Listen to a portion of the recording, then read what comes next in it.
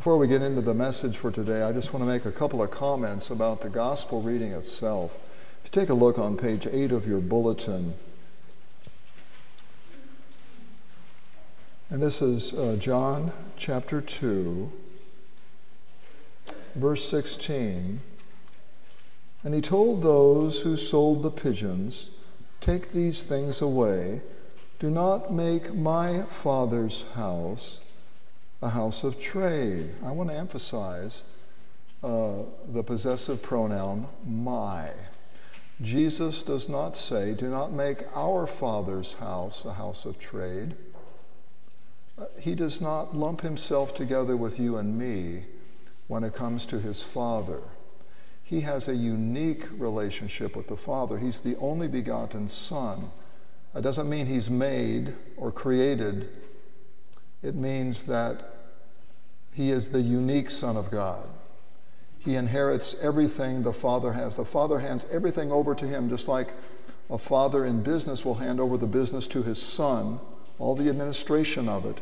That's what it means to be a son here in this context. And so Jesus has the unique relationship with the Father that you and I do not have. We have a relationship with the Father through being born again, through his Word. We're born again, children of God. He's the only begotten Son, so he refers to the Father as my Father, not our Father. When he teaches us to pray together, it's our Father. But he makes a distinction between himself and the rest of us in this regard. And then also in verse 17, his disciples remembered that it was written, and remembering is so important. This is why it's important to be familiar with the Scriptures, because when you hear it read, you remember the connections from the past, things that you've heard and read before, and that's how faith grows. On the day of the resurrection, the disciples remembered the words of Jesus, being reminded by the angel, this is what he said would happen. And remembering then creates faith.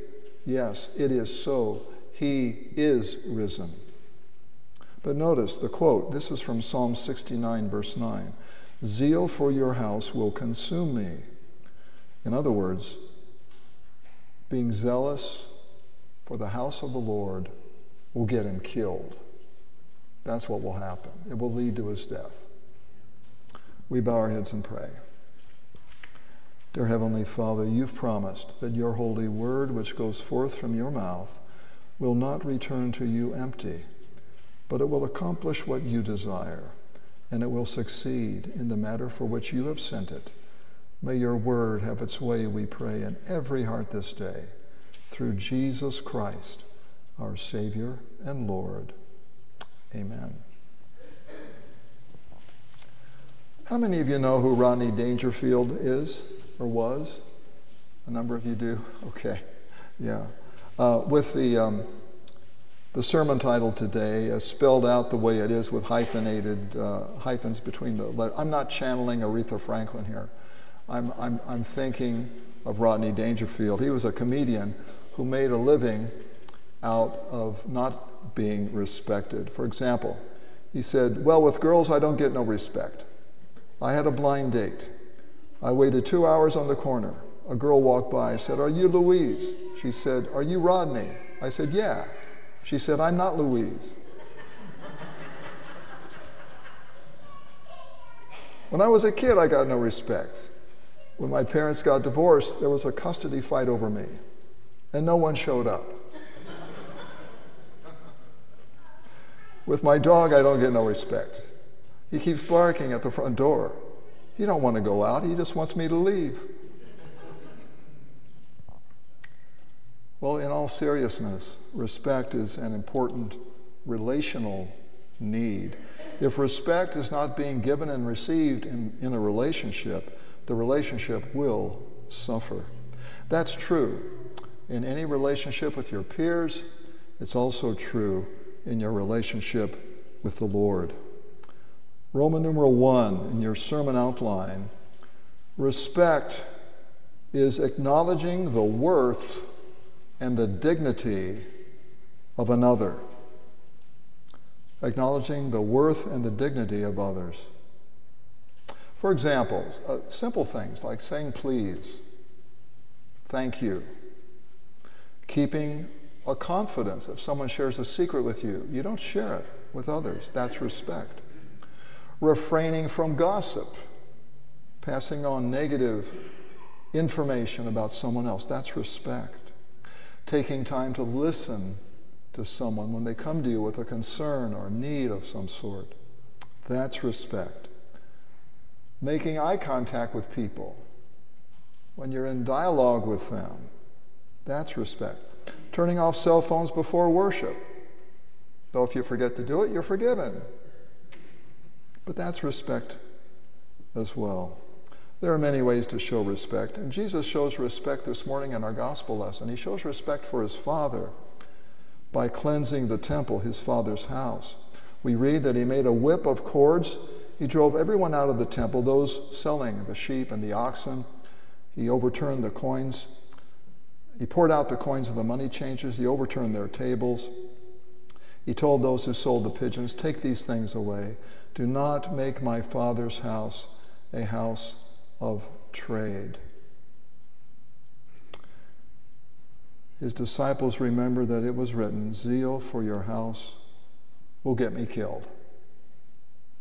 Jesus, in our gospel lesson for today, is something of a one-man insurrection.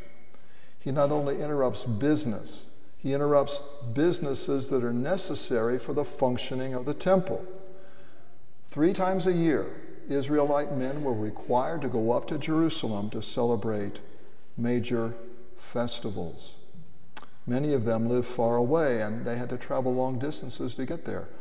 And so it was impractical, if not impossible, for these men to carry or to take their own sacrificial animals to Jerusalem for sacrifice. They purchased their animals there. The money changers also provided an important service in the temple. Worshippers were required to pay an annual tax to support the upkeep of the temple. But only a certain kind of coin could go into the temple treasury. You couldn't have these Roman coins with the emperor's image on them that they thought was idolatrous. So you had to exchange those coins for coins that could be put into the temple treasury. So those who sold the cattle, the sheep, and the doves, those who exchanged the coinage, were providing necessary services for the worshipers. But they were doing it in the wrong place. They used to conduct their business outside the temple, but at some point they moved it into the temple, making a noisy marketplace out of that worship space.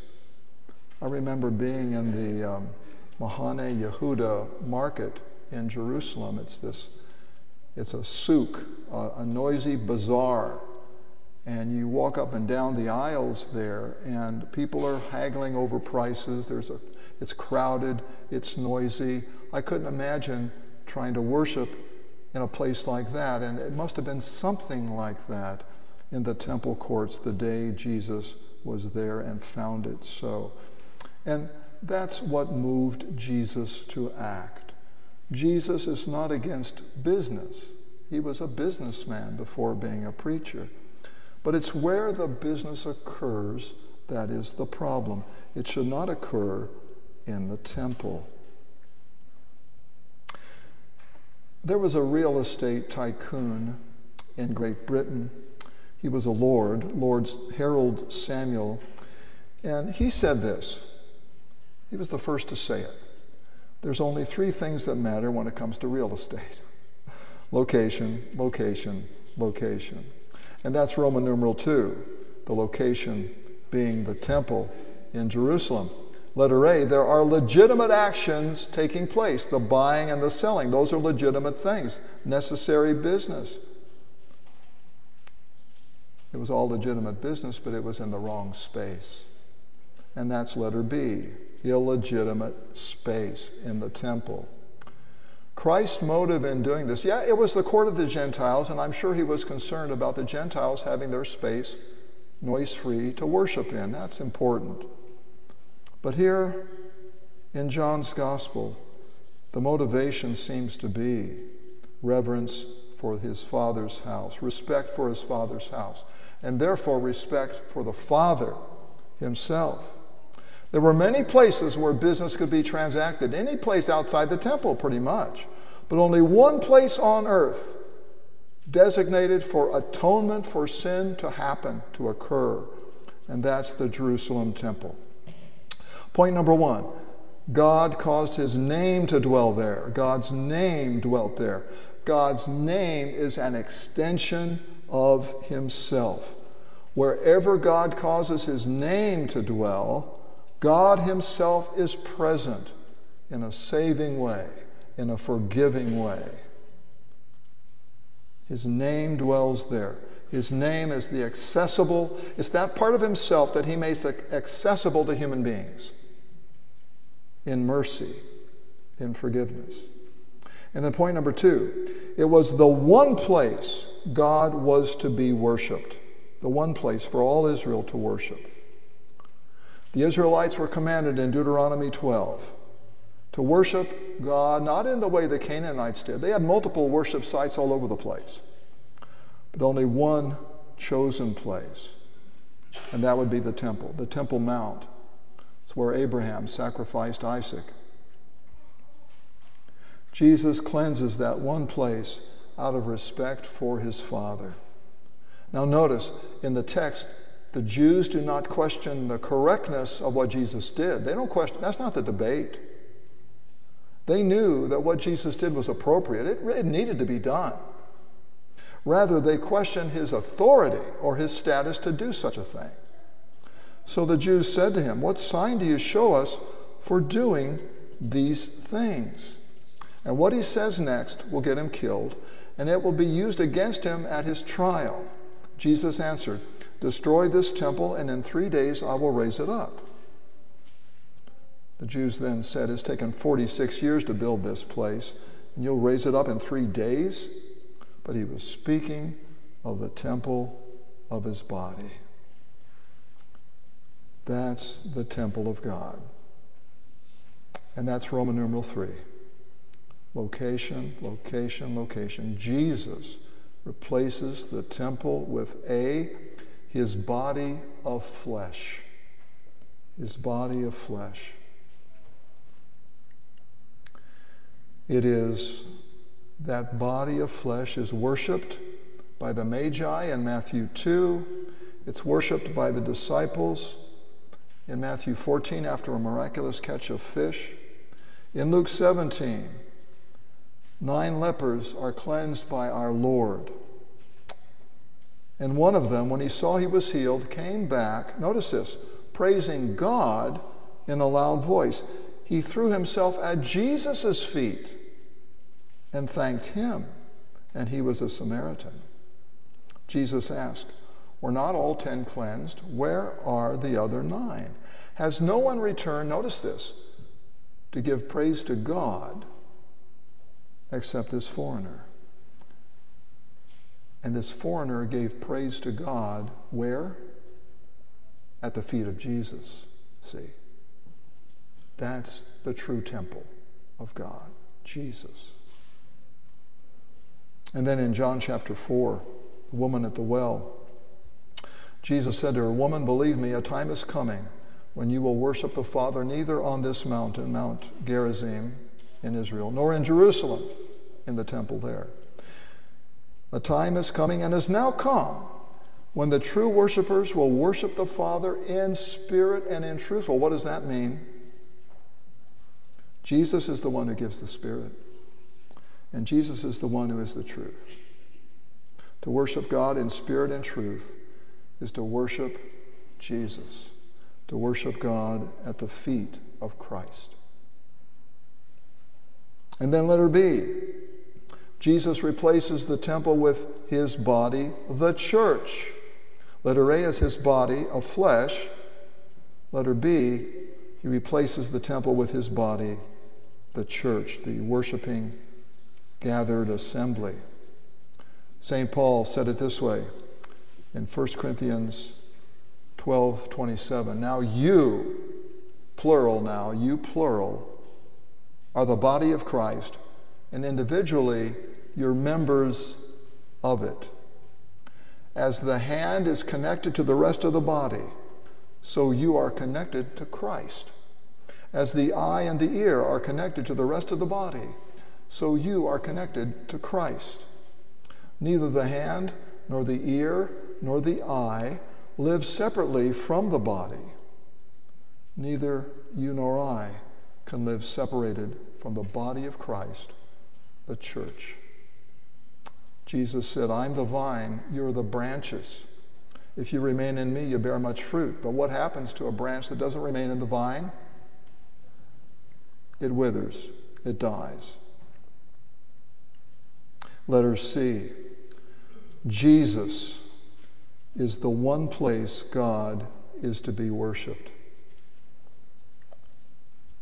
And I quote from John 5:23, where Jesus says, all should honor the Son even as they honor the Father. That's a big statement. All should honor the Son even as they honor the Father. And he goes on, whoever does not honor the Son does not honor the Father who sent him. The two are inseparable. You respect the Father by respecting the Son. You worship the Father at the feet of the Son. He is the fullest, he on the cross, Jesus on the cross, is the fullest expression of God you can know. That's God. That's who God is. That's what God is like, hanging there. Roman numeral 4. Respecting God today. Location, location, location. There are legitimate actions, and I list there Galatians 5, the fruit of the Spirit, love, joy, peace, patience, kindness, goodness, gentleness, faithfulness, self-control. Love automatically fulfills the law. When you love your neighbor, when you walk in the Spirit, you automatically do what the law requires. It's effortless. That's the new man in you, Christ in you at work. Then letter B, there are plenty of illegitimate. It really ought to, rather than space, I would put actions, illegitimate actions. St. Paul writes in 1 Corinthians 6, do you not know that your bodies are members of Christ? Maybe you're an eye, maybe you're a finger. Do you not know your bodies are members of Christ? Shall I then take the members of Christ and make them members of a prostitute? Never. Or do you not know that he who is joined to a prostitute becomes one body with her? As it's written, the two become one flesh. But he who is joined to the Lord becomes one spirit with him. I use the communion ware on the altar as an illustration. That communion ware is set aside for one purpose only. See, that's what it means to be holy. It's set aside for God's use. That's holiness. Doesn't mean you're better than someone. You're set aside for God's use. Those vessels are set aside for one purpose, and that's the holy communion of his body and blood. Now, for any Christian, it would be unthinkable to take that communion ware and use it in some profane way. Unthinkable. Some devil worshiper might want to do that. But you and I, no, we couldn't do that. And you and I are like those communion vessels. When we depart from the Lord, when we commit any sexual sin or any sin at all, it's as if we take the communion vessels of the Lord and use them in some profane fashion. Your two eyes are members of Christ. When you expose your eyes to ungodly images, you expose Christ to those images. Your tongue is a member of Christ. When you speak evil of others, you are employing Christ, a member of Christ, to speak evil. Your ears are members of Christ. When you willingly hear gossip, you're involving Christ in that gossip. And I quote again from 1 Corinthians 6, verse 19. Listen carefully to this. Do you not know that your body is a temple of the Holy Spirit within you? Now, I've read that many times, but I didn't pay attention to the Greek. I was thinking, okay, my body individually is a temple of the Holy Spirit. You're a temple of the Holy Spirit. Each of us individually are temples of the Holy Spirit. No, that's not what Paul's saying. Listen to this. Do you not know that your is, that possessive pronoun is plural. You all's body is singular. Do you not know that you all's body, meaning the church, the worshiping assembly, you all's body is a temple of the Holy Spirit. The word temple there means where God dwells, the dwelling place of God. You were bought with a price, Paul writes, so glorify God in you all's body, meaning this group together is the temple of God. This is where God is glorified, when his people gather in his name. The dwelling place of God today is not the individual Christian per se. Individual Christians are members of the body, but the body itself is the dwelling place of God, the church gathered in worship. Jesus, this is why he said, where two or more gather in my name, there I am in their midst. My friends, in our gospel reading for today, Jesus respected God by respecting God's temple. Today we respect God by respecting Jesus, who is the true temple of God. And Jesus is present for us. Jesus makes himself available for us in the gathering of his people in every divine service. In the gathering of his people, he washes your sins away at the font. In the gathering of his people, he speaks absolution to you through the called minister. In the gathering of his people, he feeds you with his life-giving flesh and blood. In the gathering of his people, it is there that he makes himself available to you. And it is in the gathering of his people, it is there that you show your respect for him. In Jesus' name, amen. The peace of God, which passes all understanding, guard your hearts and minds through Christ Jesus. Amen.